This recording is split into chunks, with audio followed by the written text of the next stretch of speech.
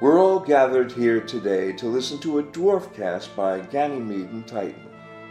Start the tape, please, Holly. Awoga, this is a dwarf cast.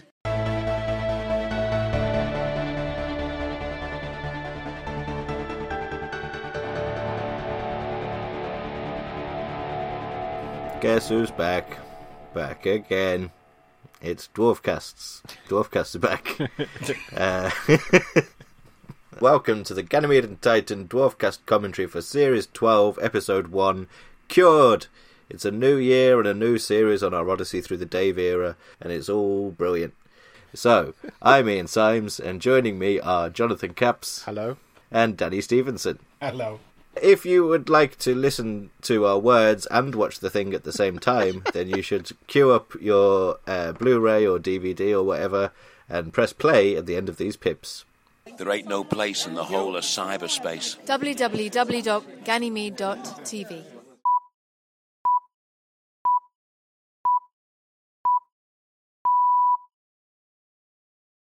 New titles for New Britain.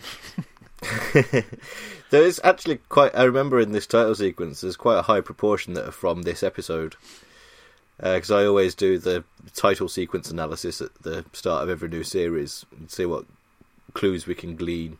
I remember being slightly disappointed that almost all of it was in this particular episode.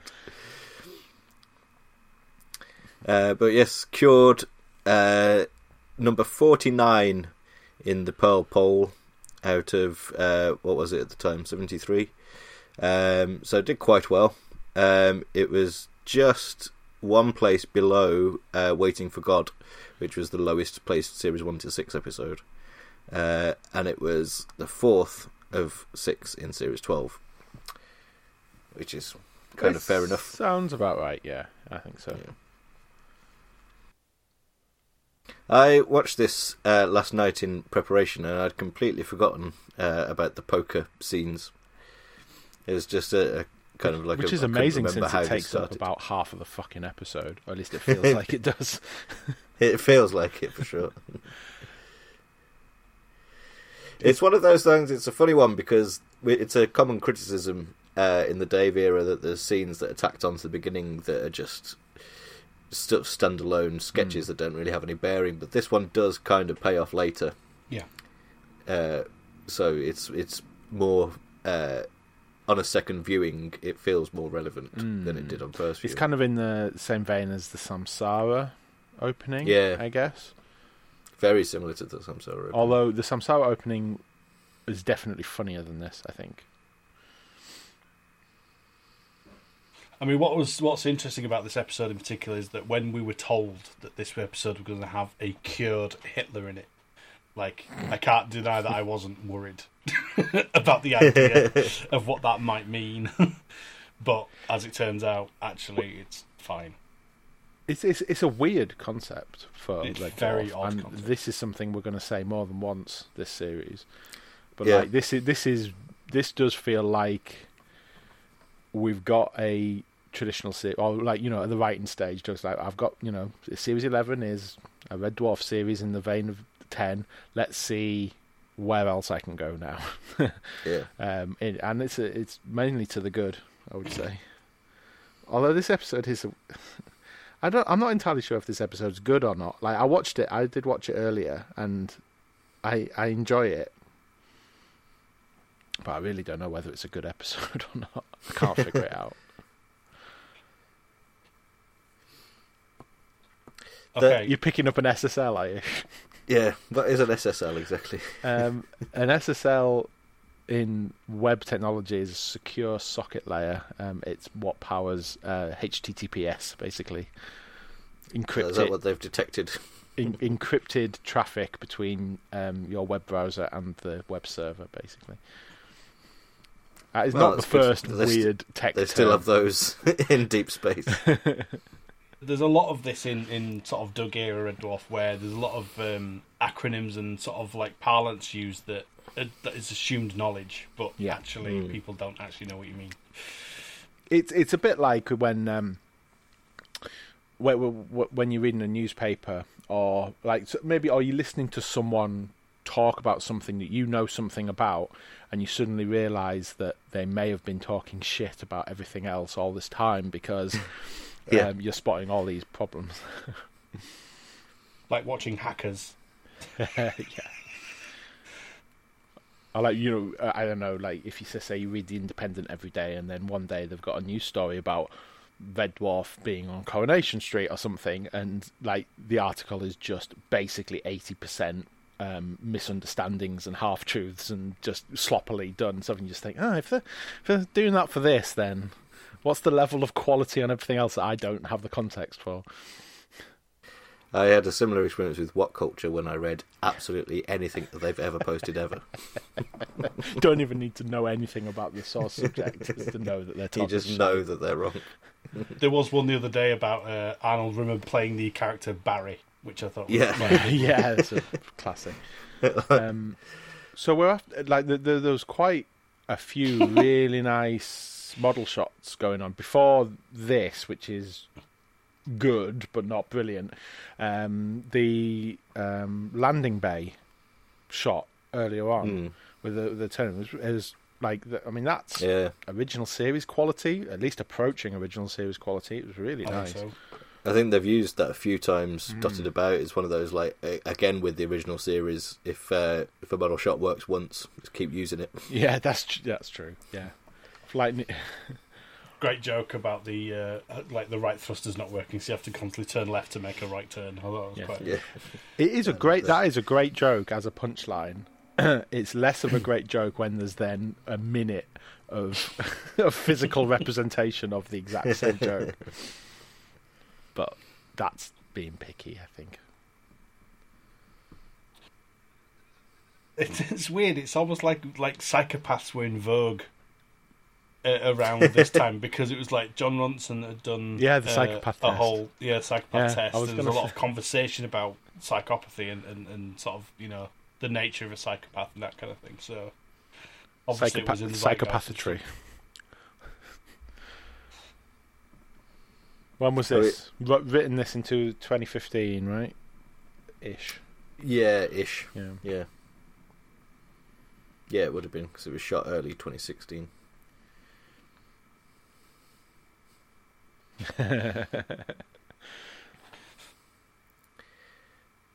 There's some on these cryo booths.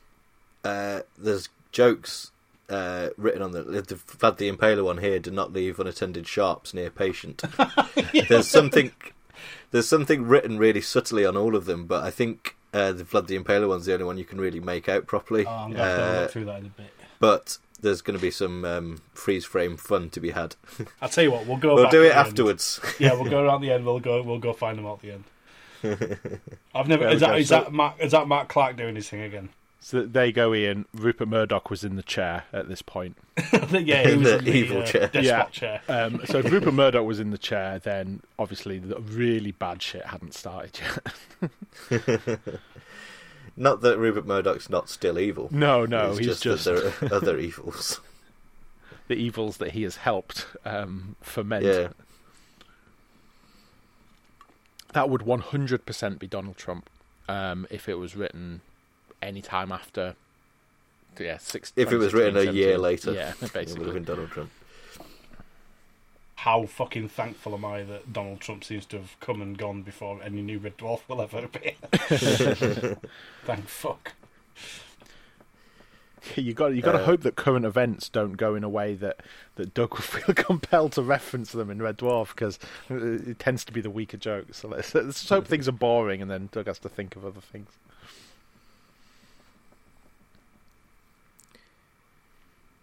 I really like the line about the more you hear about that guy.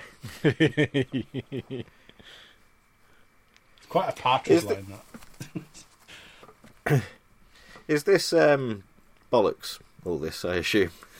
The concept that you could bring back people's ancestors from traces found in their descendants' DNA. There will be traces of DNA, obviously you can trace your ancestry back through your DNA. That's true, but you can't get an entire person from a partial bit of DNA.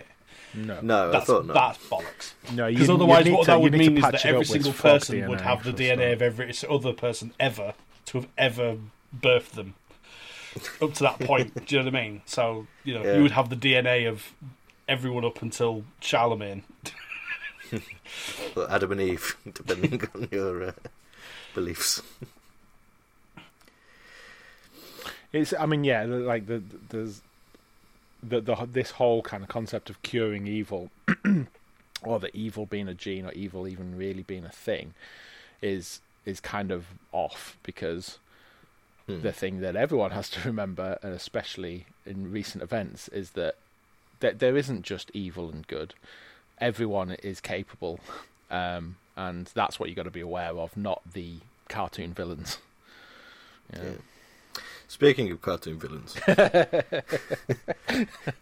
I mean, he's got the appearance, maybe, but like literally nothing else about him is any good as a villain. Well, it's interesting that they find another booth, and because it says Professor Telford on it, they assume that he's not one of the evil ones. Yeah. Just because they put his nice title on. Yeah. Yeah. Oh, he's a professor. No one who's a professor can be an evil man. And also, his name is Shawl Telford. Shawl. Like a... I always thought that his name would be an anagram of something later on, like we'd find out, the kind of Iron Lord Voldemort. Oh, I'm secretly evil. Very much enjoy Hitler throwing the dragon fruit like a grenade. But also in the documentary, the 20-something year itch, I can't remember the name of the documentary, the Series 12 documentary, you can see them improvising that between scenes.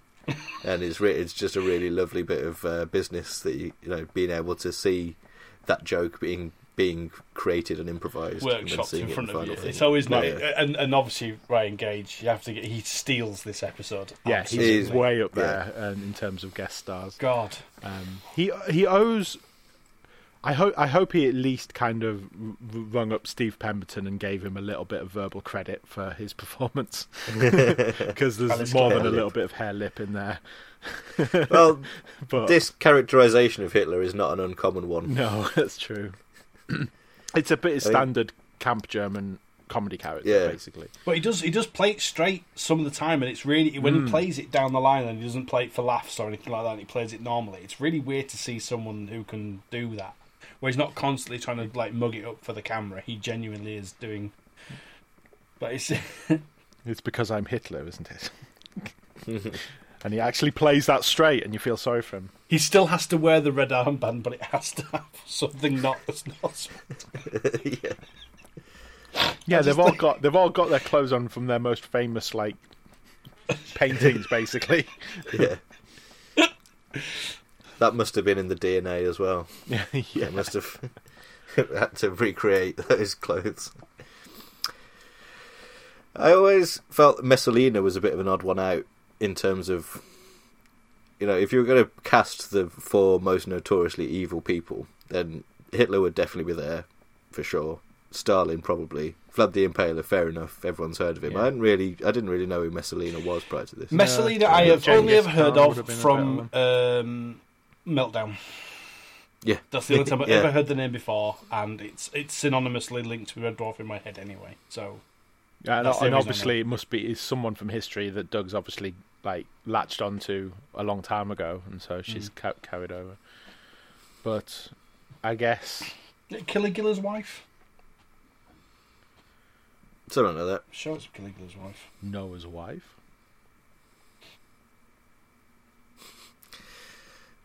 It's a more subtle performance from Hitler.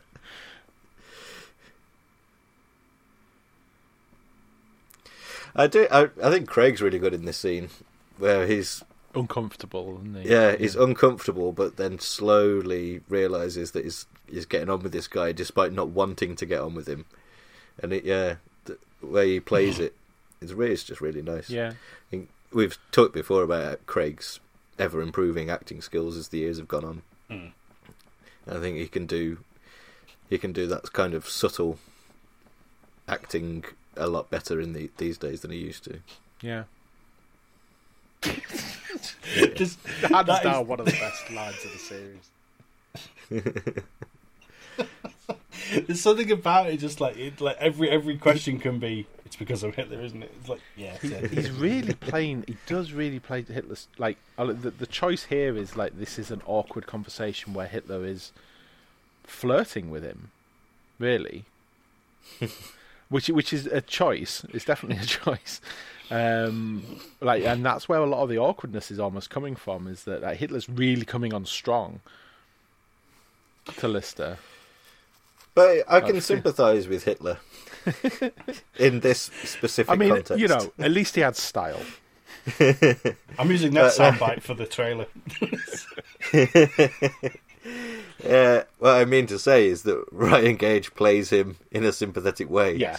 And you kind of go through the same thing as Lister. If you kind of like, obviously it's hard to ignore the iconography of Hitler, but in that moment he's just a guy who's trying to make a friend, and he's getting blown off, and you're like, oh, it's a shame. Well, I'd like to get blown off.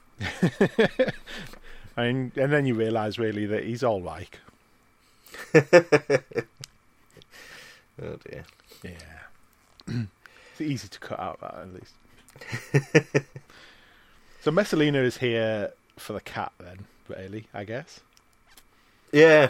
It's odd because, it's like at this stage you think they're being paired off in some way.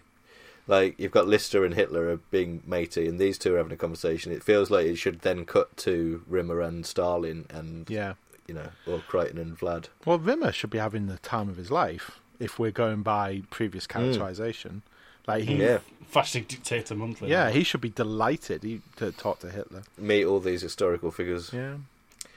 Now this. This thing. This thing. I can't help but like it, but I don't know why. I'm kind of like Lister. I don't want to like it, but I do. It's so would this have been better as Africa by Toto? I think it would have been as good. I think the fact that they've really pissed about with the idea of having Hitler jamming with Lister, but I think because they both play it so well, it completely seems because it's so odd and so out there. Well, that's my main issue with it, is the fact that Lister shouldn't be playing this well. Oh, okay. All right. Okay. Lister should be crap and Hitler should be good. I must be missing something. I don't hear anyone playing well. It adds extra surrealism. I think the fact that it's such a weird song is like, it's a copyright free song. Yeah. Is like, why would anyone jam to that? Why would anyone want to do a rock version of that? I think if it was Toto, Africa by Toto was originally planned, but they couldn't get the rights to, it would have made it a more convincing scenario, and I think that would have made it a little bit funnier. Yeah, maybe. But it would have felt even more like a separate set piece that wasn't really. Also, I think Africa was going through like maybe its third or fourth meme wave at that point. It comes and goes, and so maybe would have felt a bit on the nose at the time. But at least it would have been fucking Journey. Yeah. Well, it will rise again, sure as Kilimanjaro rises like Olympus above the Serengeti. Yeah, fair enough. It is genuinely a fantastic song. I'll say that. Yeah, and like Journey, I don't like it when people like it ironically. Yeah. You either like it or fuck off. Yeah, Rimmer should not be, again, like, based on his... Unless he's changed dramatically in 30 years, which I guess he has. Maybe he's learnt the folly of venerating historical despots rather than... That's true. I mean, he became a historical despot for one episode. That's true. Maybe that experience changed him.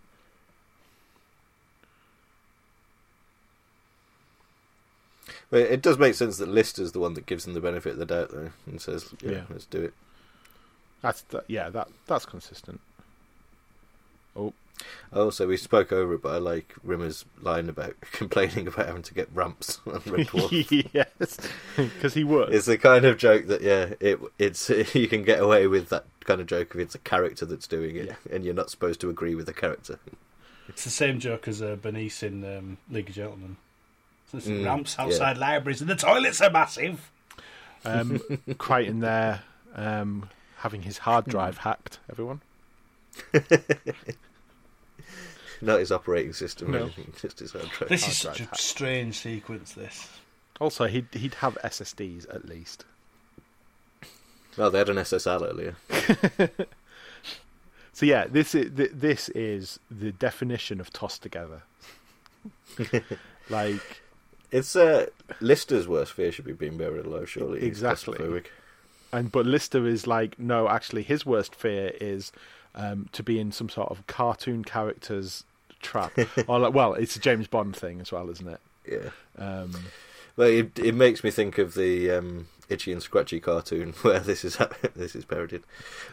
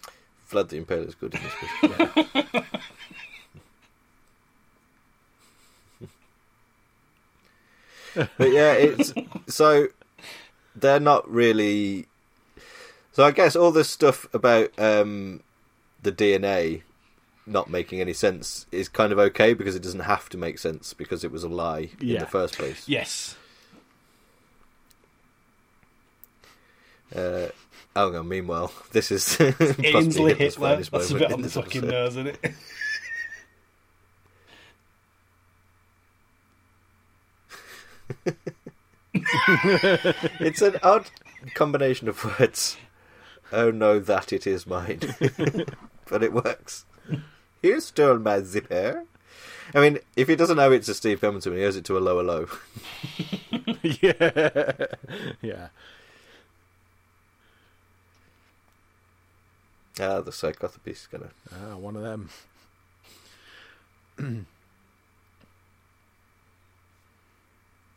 Has anyone seen Death of Stalin? Not yet. No. You should. It's really fucking good. just as an aside, I'm just thinking of that because actually that Stalin is like almost picture perfect. Well, this Stalin looks like Alex Newsom of Gazpacho Soup, the Red Dwarf fan club. Which I remember we were both at the recording of this one, and before it started, Nathan Cubitt, the documentary maker, came up and said there's someone in this episode that looks like Alex Newsom. He'd obviously been thinking it all week. I had never clocked that. But, you know. It's an interesting the character cat... trait giving the cat, technically speaking, as it giving them human. Yeah, I was going to say traits. judging him on human grounds, I guess, is unfair because he's still a cat.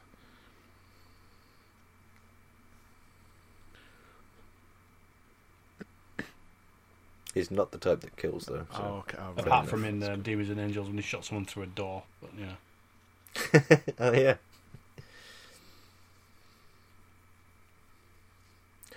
It's Professor Telford.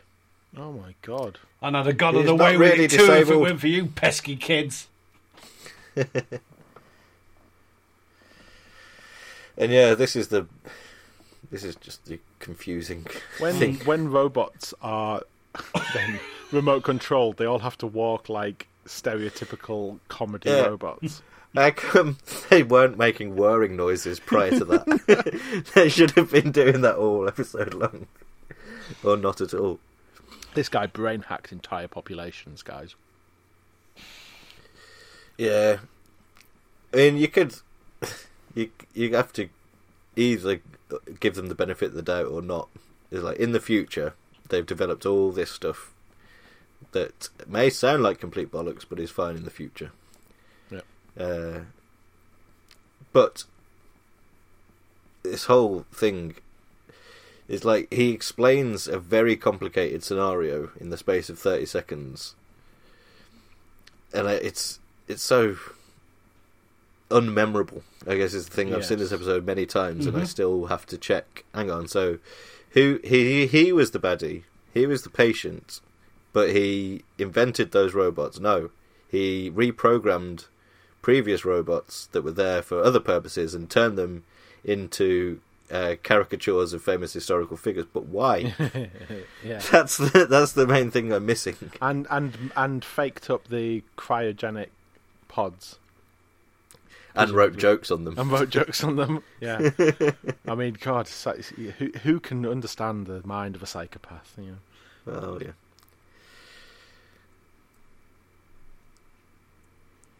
And he also slightly breaks the fourth wall and says, "Did you not think it was funny that Hitler looked nothing like Hitler?"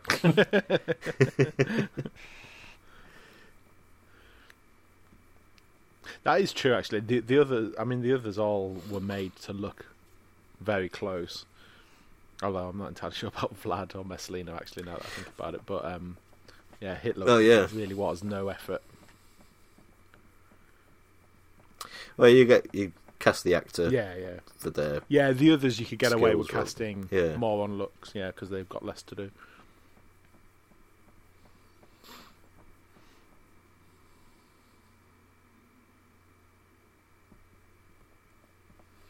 But actually, in this bit, the cat is doing a clever thing, right? Mm-hmm. I feel like the episode of Peep Show where everyone's just constantly saying "sectioned" over and over again, and it just gets to a ridiculous point. You just say, "Can everyone stop threatening to section me, or so help me God, I will section you." And I feel that way about the word psychopath in this episode. It's lost all meaning. It doesn't mean it's. I just think it should have ended literally when he said, like, "Oh, how's that for a perky face?" And then that would have been fine as a final line. It's weird. It just goes. I'm annoyed about like series 11 sometimes ended a little bit too quickly, and then like in season 12 has a few episodes where it's like little like gets flabby. Man. Yeah, what a weird episode. It is. I remember, like I say, I went to see it filmed, and I couldn't decide then on the night what I made of it, and I still can't really. I think there's some really good bits in it, some moments that are really good, but it doesn't hang together as a whole, really. Yeah, I think it does not justify me. Looking back on it now, with a few years grace when it's not brand new anymore, there are just a few set pieces involving Hitler that are good, and the rest of it is messy. Messy, and as a story, it's patchy. Like there's a dense plot there, a complicated plot, but it's just given over in dialogue in the space of a few minutes towards the end. It's not played out; it's told to us. There's no jeopardy. There's no stakes. Yeah, no, that's it. Yeah, that's it. There's no. Again, well, there is a stake. There's a Crichton's got. Well, all right. Put it this way: if there is jeopardy, it is dealt with incredibly quickly, like way too fast for it to be to seem like it's potentially problematic. You can see the story cogs whirring around. Like you can see everything kind of like the jeopardy part. You can just see exactly why that's there and what it's doing to serve the story, rather than you've been invested in it as part of the story. If that would have been where an ad break was, that would kind of make sense. It probably was. Oh no, the ad breaks after the selfie. I think my opinion has lowered of this episode since I last saw it, I think. Yeah. Right, hold on. I'm going through and seeing if I can read. Okay, so these are the gags that are written on the side of the stasis booths. We've already had Vlad the Impaler, no unattended sharps. Joseph Stalin, unattended belongings will be forcibly redistributed by patient. That's a joke about communism. Messalina, oh, that was very quick. Unflattering clothing to be worn at all times. And Hitler... Something therapy treatment prescribed do not provide criticism of work. I assume art therapy. Okay, right, yeah. Yeah, perfect. So yeah, it's about the only joke you can make about Hitler that isn't deeply problematic. like just ragging him for his art skills. Yeah, well, this is bollock as well. Oh, there is also his bollock. Which reminds me, there's a line where when Lister's talking about being in the chair with the laser, he's completely obsessed with his balls being cut off, but completely forgets the third lad that's part of that equation. Yeah, my two best friends, which suggests that maybe there's maybe some antipathy between him and his penis. Yeah, or it's or what one of his balls has disappeared and has been lost in an accident, and so apparently, if it might be in the Albert Hall, or on a garden wall. Or in the Leeds Town Hall, depending on where you grew up. Leeds Town Hall. The local variant. That's good. Speaking of Leeds, there was a Leeds jab in this episode as well. Oh yeah. Following in the fine tradition of Stoke-near-Clipper. It was about Leeds United. Oh yeah. Oh, that's right. Yeah. The most depraved bunch of people since the 1970s Leeds team or something. Yeah. Okay. Dirty Leeds. You don't even have to direct it at 1970s Leeds. Direct it at any Leeds. Current Leeds. So that was cured. Yeah. Happy 2021, everyone. I feel a bit deflated. Because I expected that to be a better episode than it was. I think the memories cheated me. As a series opener, it's a weird one. But it's not the worst of the lot. Let's just say that. Well, no. I think almost any episode could be in Series 12 and not be the worst of Series 12. No. But we'll come to that in 2 commentaries' time. In the meantime, it's a new year, and we have a brand new feast for you now. We have a whole new pile of waffles that have been delivered to our quarters, covered in maple syrup. Freshly fried. Freshly waffled. By which we mean this is the section where we answer any Red Dwarf related topics and questions that have been set by you, our loyal listeners / readers, in the section that we like to call So you're a Waffleman. Or maybe this is a time for Luftwaffelmen. Yeah. Luftwaffelmen. Before we go on to the Waffleman, I need to make an addendum. Messalina was actually the paternal cousin of Emperor Nero and the second cousin of Emperor Caligula, not his wife. Yeah, but in them days, that could be one and the same. Well, yeah, but it was never, she Quite was never easily. married to Caligula. Let's just take a selection of waffles. We've got quite a few in the pile now, so apologies if we haven't answered yours yet, but we will. There's some that have come in the past that we're saving for specific occasions later on because they tie in with future Dwarfcast topics. So don't worry if we haven't answered yours. I'm sure we will eventually, unless it was really shit, in which case you should be ashamed. Let's start with Dave Q on Twitter, who's also known as Spaceworm Jim on G&T. Has Red Dwarf ever offended you in an utterly trivial way? Like, say, do you love pot noodle? Or have you really enjoyed being on holiday with a group of Germans? That kind of thing. This is Spaceworm Jim, and I've consistently worn corduroy since I was 15. The main reason I wanted to read that one out was just for the final line, which is superb. Like, consistently worn corduroy. Like, even when you're in bed. Corduroy is known as Manchester in other countries because it was made in Manchester. Yeah. So whenever I tried to fly from Sweden to Manchester, the automatic translator would translate Manchester to corduroy. So I travelled from Malmö to corduroy to get home. Sounds like somewhere in south of France. Yes. It's not real corduroy unless it's from the corduroy region of. I get quite annoyed by the constant digs at pot noodle. To be fair, I honestly don't know. Where I that's do coming like from. pot noodle. I like pot noodles. Pot noodles There's have a nothing wrong place, with right? them. They have a place. I kind of had a received opinion about pot noodle for a while when I was a kid because of Red Dwarf. Yeah. Like, I would refuse to have a pot noodle for a while and go, oh no, pot noodle's the shit thing because Red Dwarf said so. And then eventually I tried them and thought, oh, these are actually really good. Yeah. Like, obviously they're not haute cuisine. But I think at the time of late 80s, early 90s, they were probably in the chair for crap convenience food. Yeah. Which is why they come up disproportionately in Red Dwarf, because it's like in the space of like around Series 5 there's a few references, 4 and 5. It's sort of the Twinkie equivalent of like Yeah. just really sort of like just horrible fake artificial food. That just hits a certain spot though. Like, but Yeah. but Lister's like hate for pasta in series 7. 7. Yeah.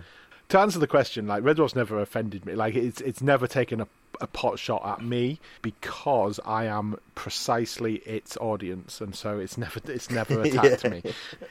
If I was a Swedish weather girl or a Belgian pinup or a Welsh Or fish and chip shop Taiwanese owner, then maybe. But yeah, has there ever been a joke about someone who would attend a science fiction convention? Yes. Oh, okay, yeah, there we go then, yeah. Dwayne Dibley. He's looking so dorky he couldn't even get into a science fiction convention, which is in Emo Hawk, which we have always kind of assumed is a direct reference to the first Dimension Jump Yeah. that Rob and Doug both went to in 92, and then in 93 you've got that joke. That's true, although that isn't directed so much at me because I didn't go to conventions in 92. I was too busy being 9 years old. But yeah, it's mostly about disagreements about food, is what we're saying. Yeah. Because then the pasta thing, yeah, as well. And I think that is a middle class thing. Like, pasta was seen as a poncy middle class thing at one stage. Yeah, I guess. Whereas The it's British pasta now board one really of the did a good most job common there, didn't things. they? Yeah, I think it boils down to sort of a class traitor thing, which Lister always seems to want to come back to, is that he sees it as being like he's going against his own by eating something like that.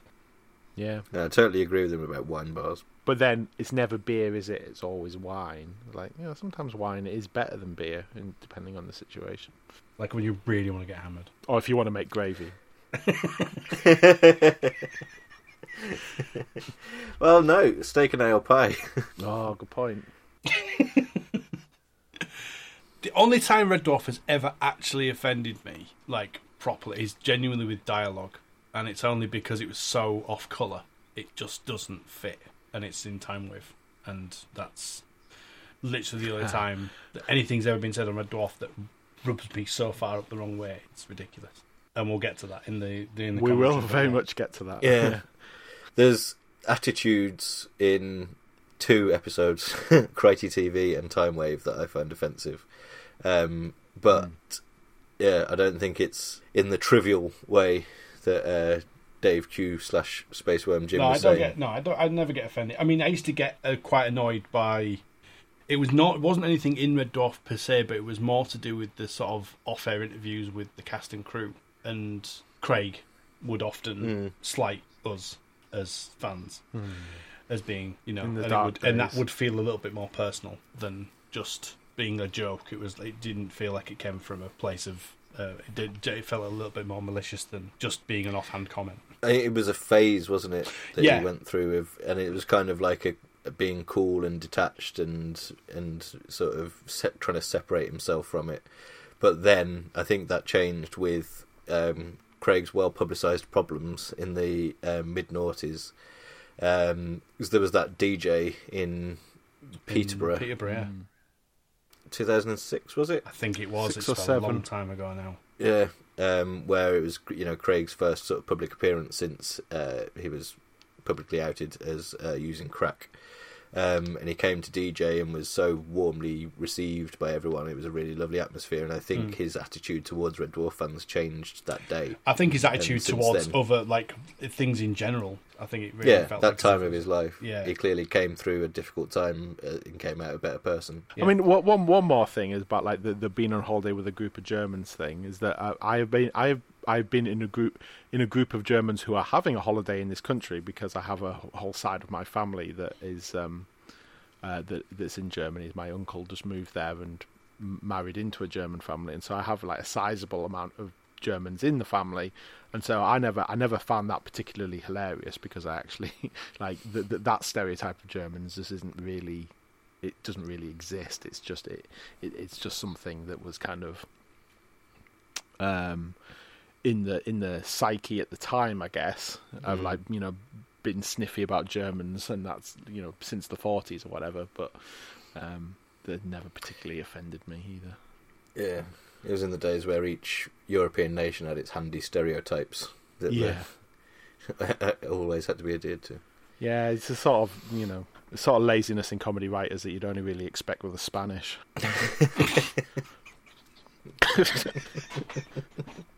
Fuckers, let's get them. Yeah, it was interesting though. I didn't realise that there were Deutsch caps. There is a question here from Daniel Stevenson. I don't know why it's here. It says, breaking the fourth wall in Red Dwarf, discuss. Okay, I'm going to break the fourth wall here because I don't remember writing this question.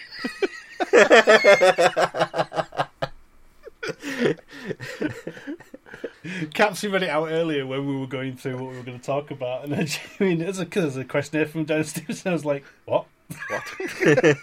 Is there? I must have had a point that I wanted to make when I mentioned that. I think the major sort of breaking the fourth wall is the Smeg Up, right? That's the biggest.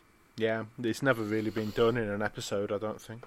Oh, that's it. Do you know what? I think I remember where I got this from now, because I think I was washing up and I was thinking about when Crichton was reading out about the 10 mistakes in Red Dwarf, and Crichton was reading it in character, about the 10 most asked questions about Red Dwarf, and it was just that whole thing about being self-aware, and obviously Back to Earth, probably the most fourth wall breaking part of Red Dwarf, if I'm honest with you. Yeah, Smeg Ups, Smeg Outs, and the Smeg Ups Red Dwarf Night episode, Smeg Ups. They all treat Red Dwarf as a TV show, and yet feature the characters from Red Dwarf talking about Red Dwarf, the TV show. And it never feels weird, though. That's the strange bit about it. It never felt odd. Well, I guess there's an expectation with it that you know that this is Robert and Craig and Chris pissing about, rather than it's not presented as an actual episode or anything. Although the one bit that does impinge on that is the introduction of Nanaki, which has a recap of the events of Epideme that starts with Crichton in character saying, last week on Red Dwarf, something terrible happened to Mr. Lister's arm. But because it's Series 7 Crichton, it's delivered worse than that. But yeah, so that's Crichton, the character, saying last week on Red Dwarf, which is odd. Really strange. Like the only instance of that, I guess. Yeah. And there is also, I mean, we'll get to this one in a future commentary as well. But I think Macocracy as well has a lot of weird fudging of like. Obviously, it's not classed as fourth wall breaking, but it's classed as security footage. Yeah, there's bits where they show footage from previous episodes that realistically they shouldn't be able to have access to. Yeah.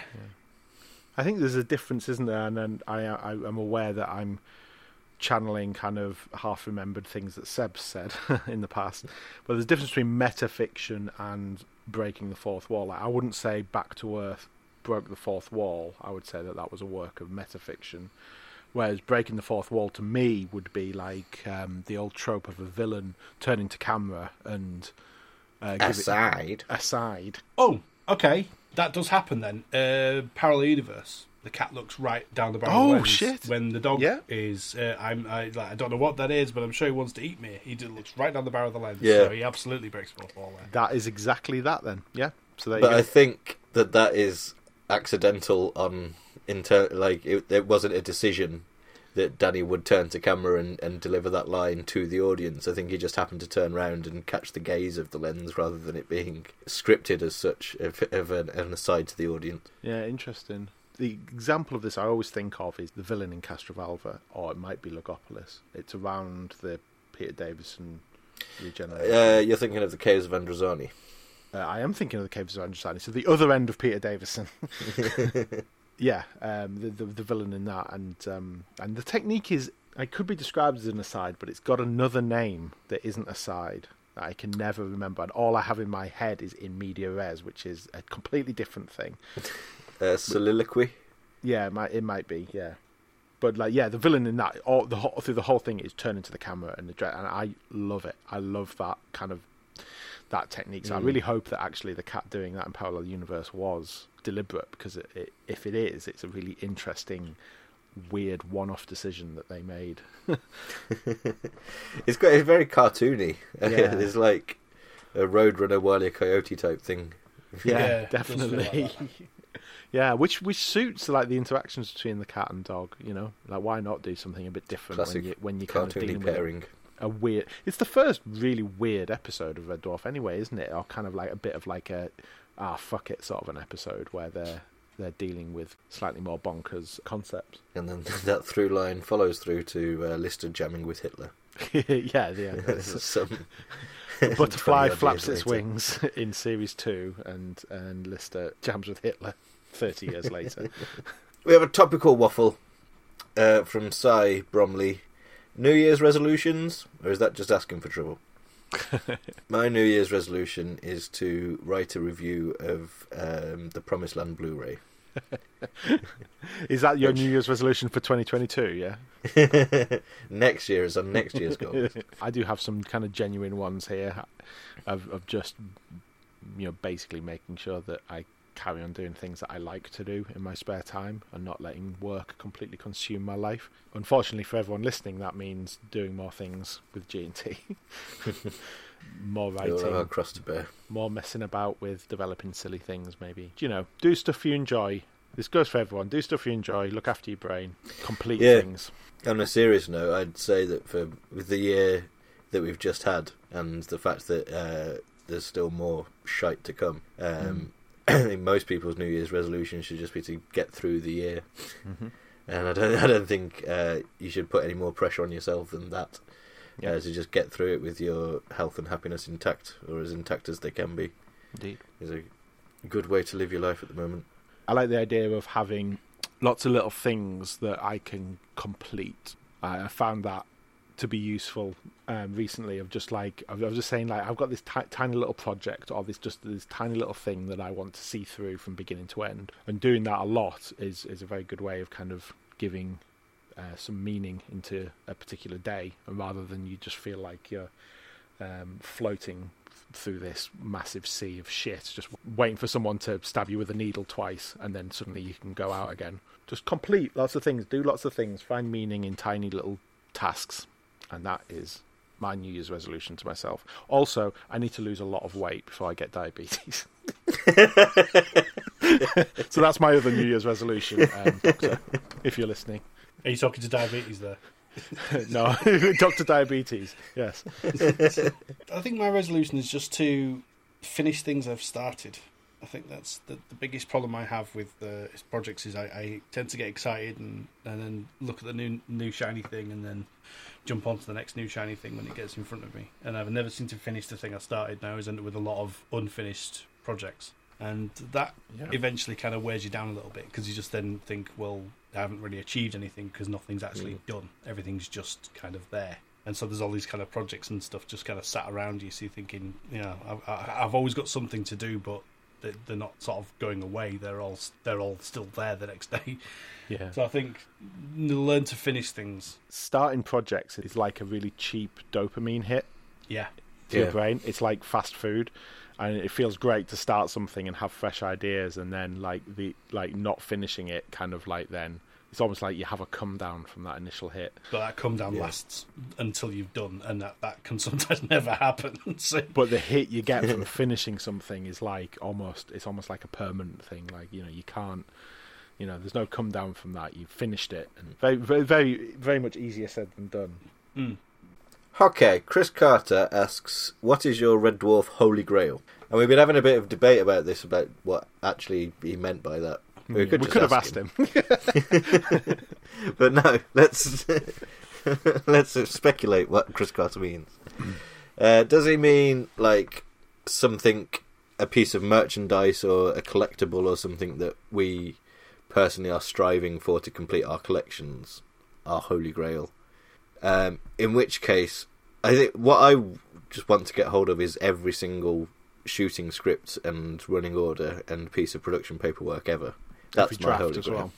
That's what I've got. Like, for a long time, Scenes from the Dwarf was my Holy Grail, and it was the only official release that I didn't have, and it was really rare for ages. If anyone doesn't know, tiny book. It was originally 60p, and it's just a collection of scripts of some scenes from Red Dwarf, hence the name Scenes from the Dwarf. Cut down Son of Soup, basically, or cut down Soup. Very limited edition, like flew under the radar type release. Was incredibly rare for years, and then at some point they must have just found thousands of the fuckers because they're now 10p on Amazon. They were everyone's Holy Grail, really, weren't they? They were like, you were chasing after it, and you allowed yourself to get mugged by a Scouser for it. Oh yeah, I paid Seb Patrick. Was it £40? I paid him for his copy. Like that. Yeah, and then can't bloody give it away now. No, I think I don't have a Red Dwarf Holy Grail right now when it comes to merchandise, other than Granella Production making worthwhile merchandise. That has been my endless Red Dwarf merchandise Holy Grail, and it's never happened yet. But Series 6 by 2, I think, was the last VHS that I got, and that was years in the looking, because when I was building up my collection, it was 3 or 4 years after they were all deleted. And for whatever reason, 6 by 2 was just difficult. And I've mentioned this before, but getting hold of that was kind of the completion of that journey. And then since then, I haven't really had anything that I've been really striving for. Maybe a bit of Red Dwarf, like some cunts have. That would be a good thing. I think that is probably the one thing that I would like, is like a chunk of the ship. Yeah, I almost owned a chunk of the ship. I was 30 seconds away from spunking £200 on a chunk from the same batch, Ian, that you've got yours from, the Series 5 ship. And then a man called James Bull picked me at the post and paid a bit more. And I was really angry at the time until the next morning, when I was suddenly incredibly grateful. Because I did not have £200. In terms of props and sort of things that you really want to get hold of, the benefits of having friends who collect the props means that you get to see them, but you don't have to buy them. Yes, that's you true. have the added benefit of not losing any money, and yet you can still get access to these objects and have a look at them whenever you see fit. Yeah. And also, you kind of realise the practicality of owning something that was only meant to be used temporarily. These things are really fucking fragile, and it's not just a case of spending £200 on a prop. or more in some cases. It's the storage of the prop and in the maintenance of keeping that thing the way it is in the best possible way. And the more that I think about it, whenever I see people like, oh, I'm going to get this prop, and I'm just like, my brain's just thinking the practicality, where the fuck are you going to put it? It's massive. It's gonna rot if you don't put it in the right conditions, if you don't keep it right. What you're going to have to do is pack it away and never look at it, because if you leave it out in the open, it will just die. Someone that we know, I don't know whether to name them or not. Jez. No, it's not Jez. It's not Jez. Someone bought the translator from Epideme, like the prop that they used to communicate with Epideme. Wanted to fix, like, it didn't work. It was like the lights and whatever weren't working, so he dismantled it all to try and fix it, try and see what was wrong. Couldn't figure it out, so he just put it all in a drawer and just left it there. And at some point several years later, his mum chucked it all out thinking it was just rubbish. We were talking about Holy Grails, and I remember at the time that was being auctioned at one of the first DJs I ever went to, and I was really wanting that prop. I really wanted that prop. So to hear sort of like how it ended up is just is so much more heartbreaking. I'd never heard that story before. That's it gave me palpitations. Poor Carl. It was Carl. Poor sod. Okay, so in terms of a Holy Grail of Red Dwarf as a show, Yeah, what could happen with the show? what would you kind of most want to happen? Obviously, I think the Holy Grail is that I'd want a very, very good ending. I think that's literally all I could hope for. Mine is holding a new Rob Grant Red Dwarf novel in my hands, and actually closely followed by a new Doug Naylor Red Dwarf novel in my hands, but mainly Rob Grant. Or a Grant Naylor one. I mean, I suppose in terms of like, we're talking about objects. a Holy Grail here, not like Atlantis. So something that doesn't actually exist is actually impossible. I'd say the Holy Grail then is a Rob and Doug getting Penn back together. episode or Penn series of Red Dwarf. That's the Holy Grail, isn't it? In that it will never, ever, ever happen. Either that or a massive tell-all interview in which we get all of the dirty laundry aired. That I would maybe consider that to be a bit of a Holy Grail as well. There is that, there's something there where you want to know, Yeah. but I think it would be really painful to know. Yeah, I probably. think It'd paint neither of them in a good light. We'd come out all the worse for it, probably, because that's how things like that work. Yeah. A semi sort of realistic, feasible Holy Grail for me would be a new special once a year, every year, for as long as possible. Because I think, based on the Promised Land, I think that's the best format for Red Dwarf now, is a longer story. Obviously, by necessity, it would have to be less often. Just like, when you think back, and because I did that review of 2020 recently for G&T, and it feels like such a long time ago that the Promised Land went out because 2020 happened. But that feeling of everyone gathered round watching this special occasion, or at the same time knowing that it was a one-off, made it all the more special, really. And so having that feeling of this is our night, this is the one night this year where we're all going to get together and watch New Red Dwarf virtually, obviously. Having that on a regular basis of something like an annual feast type thing would be really nice. Yeah, for sure. I would rather have one special a year than a series every 3-4 years. Absolutely agree. If we were to take this question literally as well, so like what is the Holy Grail? Like the Holy Grail is it's something that an entire group of people are searching for. Like if it's taken literally, and it's almost something that will validate their belief, right? If you could just find the Holy Grail, then that validates a whole religion. So, does Red Dwarf have anything like that? Like, is there something that that is almost mythical about Red Dwarf? Like, I feel like the closest thing to this would be footage of Robert in the sauna, but that has since been dug up. But that used to be the Holy Grail, right? That was at one point the Holy Grail. Or Body Snatcher used to be the Holy Grail. Yeah. Are there any Holy Grails left? I suppose also the USA Pilot would be, for some people, the Holy Grail, because it was such a rarity at the time. Good quality versions of those. Yeah. Would be master copies of the if you watch the wrong version of the USA pilot, your face melts. Like every time you search for it on Google, you get choice of 3, and there's one really fancy one, and there's a humble Red Dwarf USA. Yeah. Anyway, that's my joke. It took me a minute.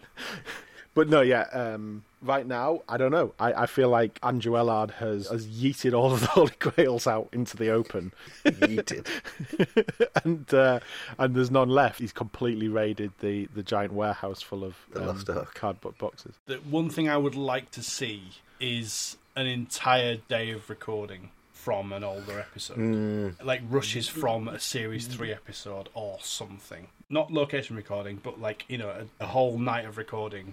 The whole studio, full. all the warm-up. I would ask for 2. I would ask for a whole night from Series 1, preferably the very first one, the end, and then a whole night from, like, basically the best night that they had in the original run. Like, so, like you say, maybe Polymorph or something from 3. Like, something where the audience are just losing their shit, and it was brilliant. Because then you'd get, like, the historical context of this is the first Red Dwarf recording.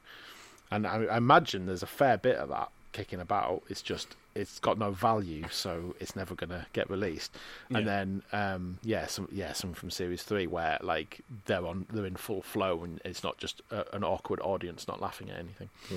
Because if it's anything like when we went to go see an audience recording, it's like, they are really unique things to watch. It's really weird when you're watching an episode sort of done in stages when you normally watch it all in one run and then it's done out of order and all the rest of it. But when you know that take is the one that they're going to use, it's like being in a recording studio and listening for that one break when that one guitar riff when they know they nailed it, and it was just like it's that whole thing of knowing that they got to that point by an organic process, and I just like to see how they got there with certain things. Release the rushes.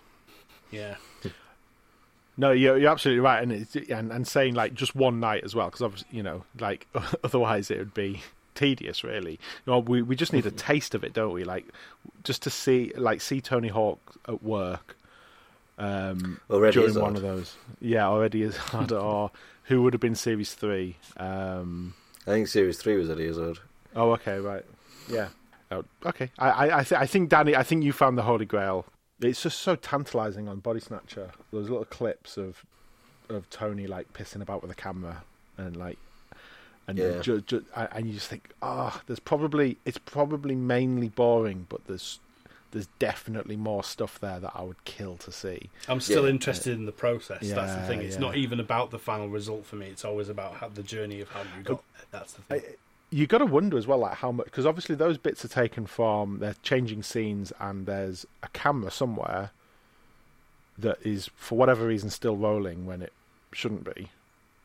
Because you would think it would only be rolling if it was filming a scene. So maybe it is so scarce that they're just barely... Yeah, you wouldn't expect to see a completely uninterrupted, from 6 p.m. till 10 p.m. or whatever it is. Because there would be breaks in the VT where they change tapes and stuff. And the expense of it, I imagine, as well. I don't know how expensive it is for productions in them days, but I assume that stuff wasn't, you couldn't just... It's not cheap to keep old rushes from, and also the shows archiving as well, that costs. So so it's probably off. Well, it was around when the DVDs were being made. I would be fascinated. I don't know whether any of this exists, but I would be fascinated to hear the sort of gallery talkback as an optional audio track on this mythical Just the Rushes release. Yeah. Hearing Paul Jackson have a meltdown at someone in the first 2 series, 2 or 3 series would be amazing. Just the pencils snapping. Yeah, every few seconds you hear snap. Snap. I don't know if I want to see this, but it's again one of those stories that comes up every now and then. Is the thing about the reveal of the skeletons in Crichton and that fuck up in front of the audience. It would be interesting to see what actually happened there, because you hear about it from from Mike Agnew and Paul Jackson. But I think it would be not nice to watch, but it's one of those stories you've heard about that you've not seen anything about. You'll never have seen it, but I'm sure that the cameras were rolling when that happened. Yeah, it would have been just before take, so and then you get to see how overblown some of the stories were. Yeah, how much they've been exaggerated over the years. So there you go. There's a bucket full of Holy Grails for you. Yeah, I mean, the ultimate Holy Grail would be to figure out what the fuck Chris Carter meant when he said Red Dwarf Holy Grail. But We may never know. we may never know. If we didn't get that right, Chris, let us know and we'll have another stab at it. We recommend Chris's fanzine, by the way, Drive Room. Oh, yeah. Indeed. Which is available from Chris's blog, which we'll link to in the fucking thing. It's available from all good bookshops. Most really bad ones, too. Thanks to Smegups, every time I hear that phrase, available in all good bookshops, the back of my head fills the rest of that sentence out. Yeah. Well, that's the end of this episode of So you're a Waffleman. If you want to submit any further topics and questions for a future edition of Wafflemen, then you can comment on the article for this Dwarfcast over at www.ganymede.tv, or you can tweet us. Twitter handle is Ganymede Titan. Okay. So this should give you an idea of the kind of person we're working with. Okay. That'll be in 2 Dwarfcast time when we do our commentary for Siliconia, along with the next edition of Wafflemen, because the next podcast that we do will be Dwarfcast Book Club, continuing that old thing as we start to go through Last Human bit by bit and dissect that in great detail. So join us for that next time, but in the meantime, thank you so much for listening. As always, stay safe, stay at home, behave yourself, just be fine. It'll be fine. It will be fine. Everything's going to be fine. The mask goes over your nose as well. For God's sakes. And as always, Ed bye, everybody. Ed bye. Thank you for listening to G&T Dwarfcast, and we hope sometime in the future you'll decide to listen to our Dwarfcast again. Have a safe onward journey. Goodbye.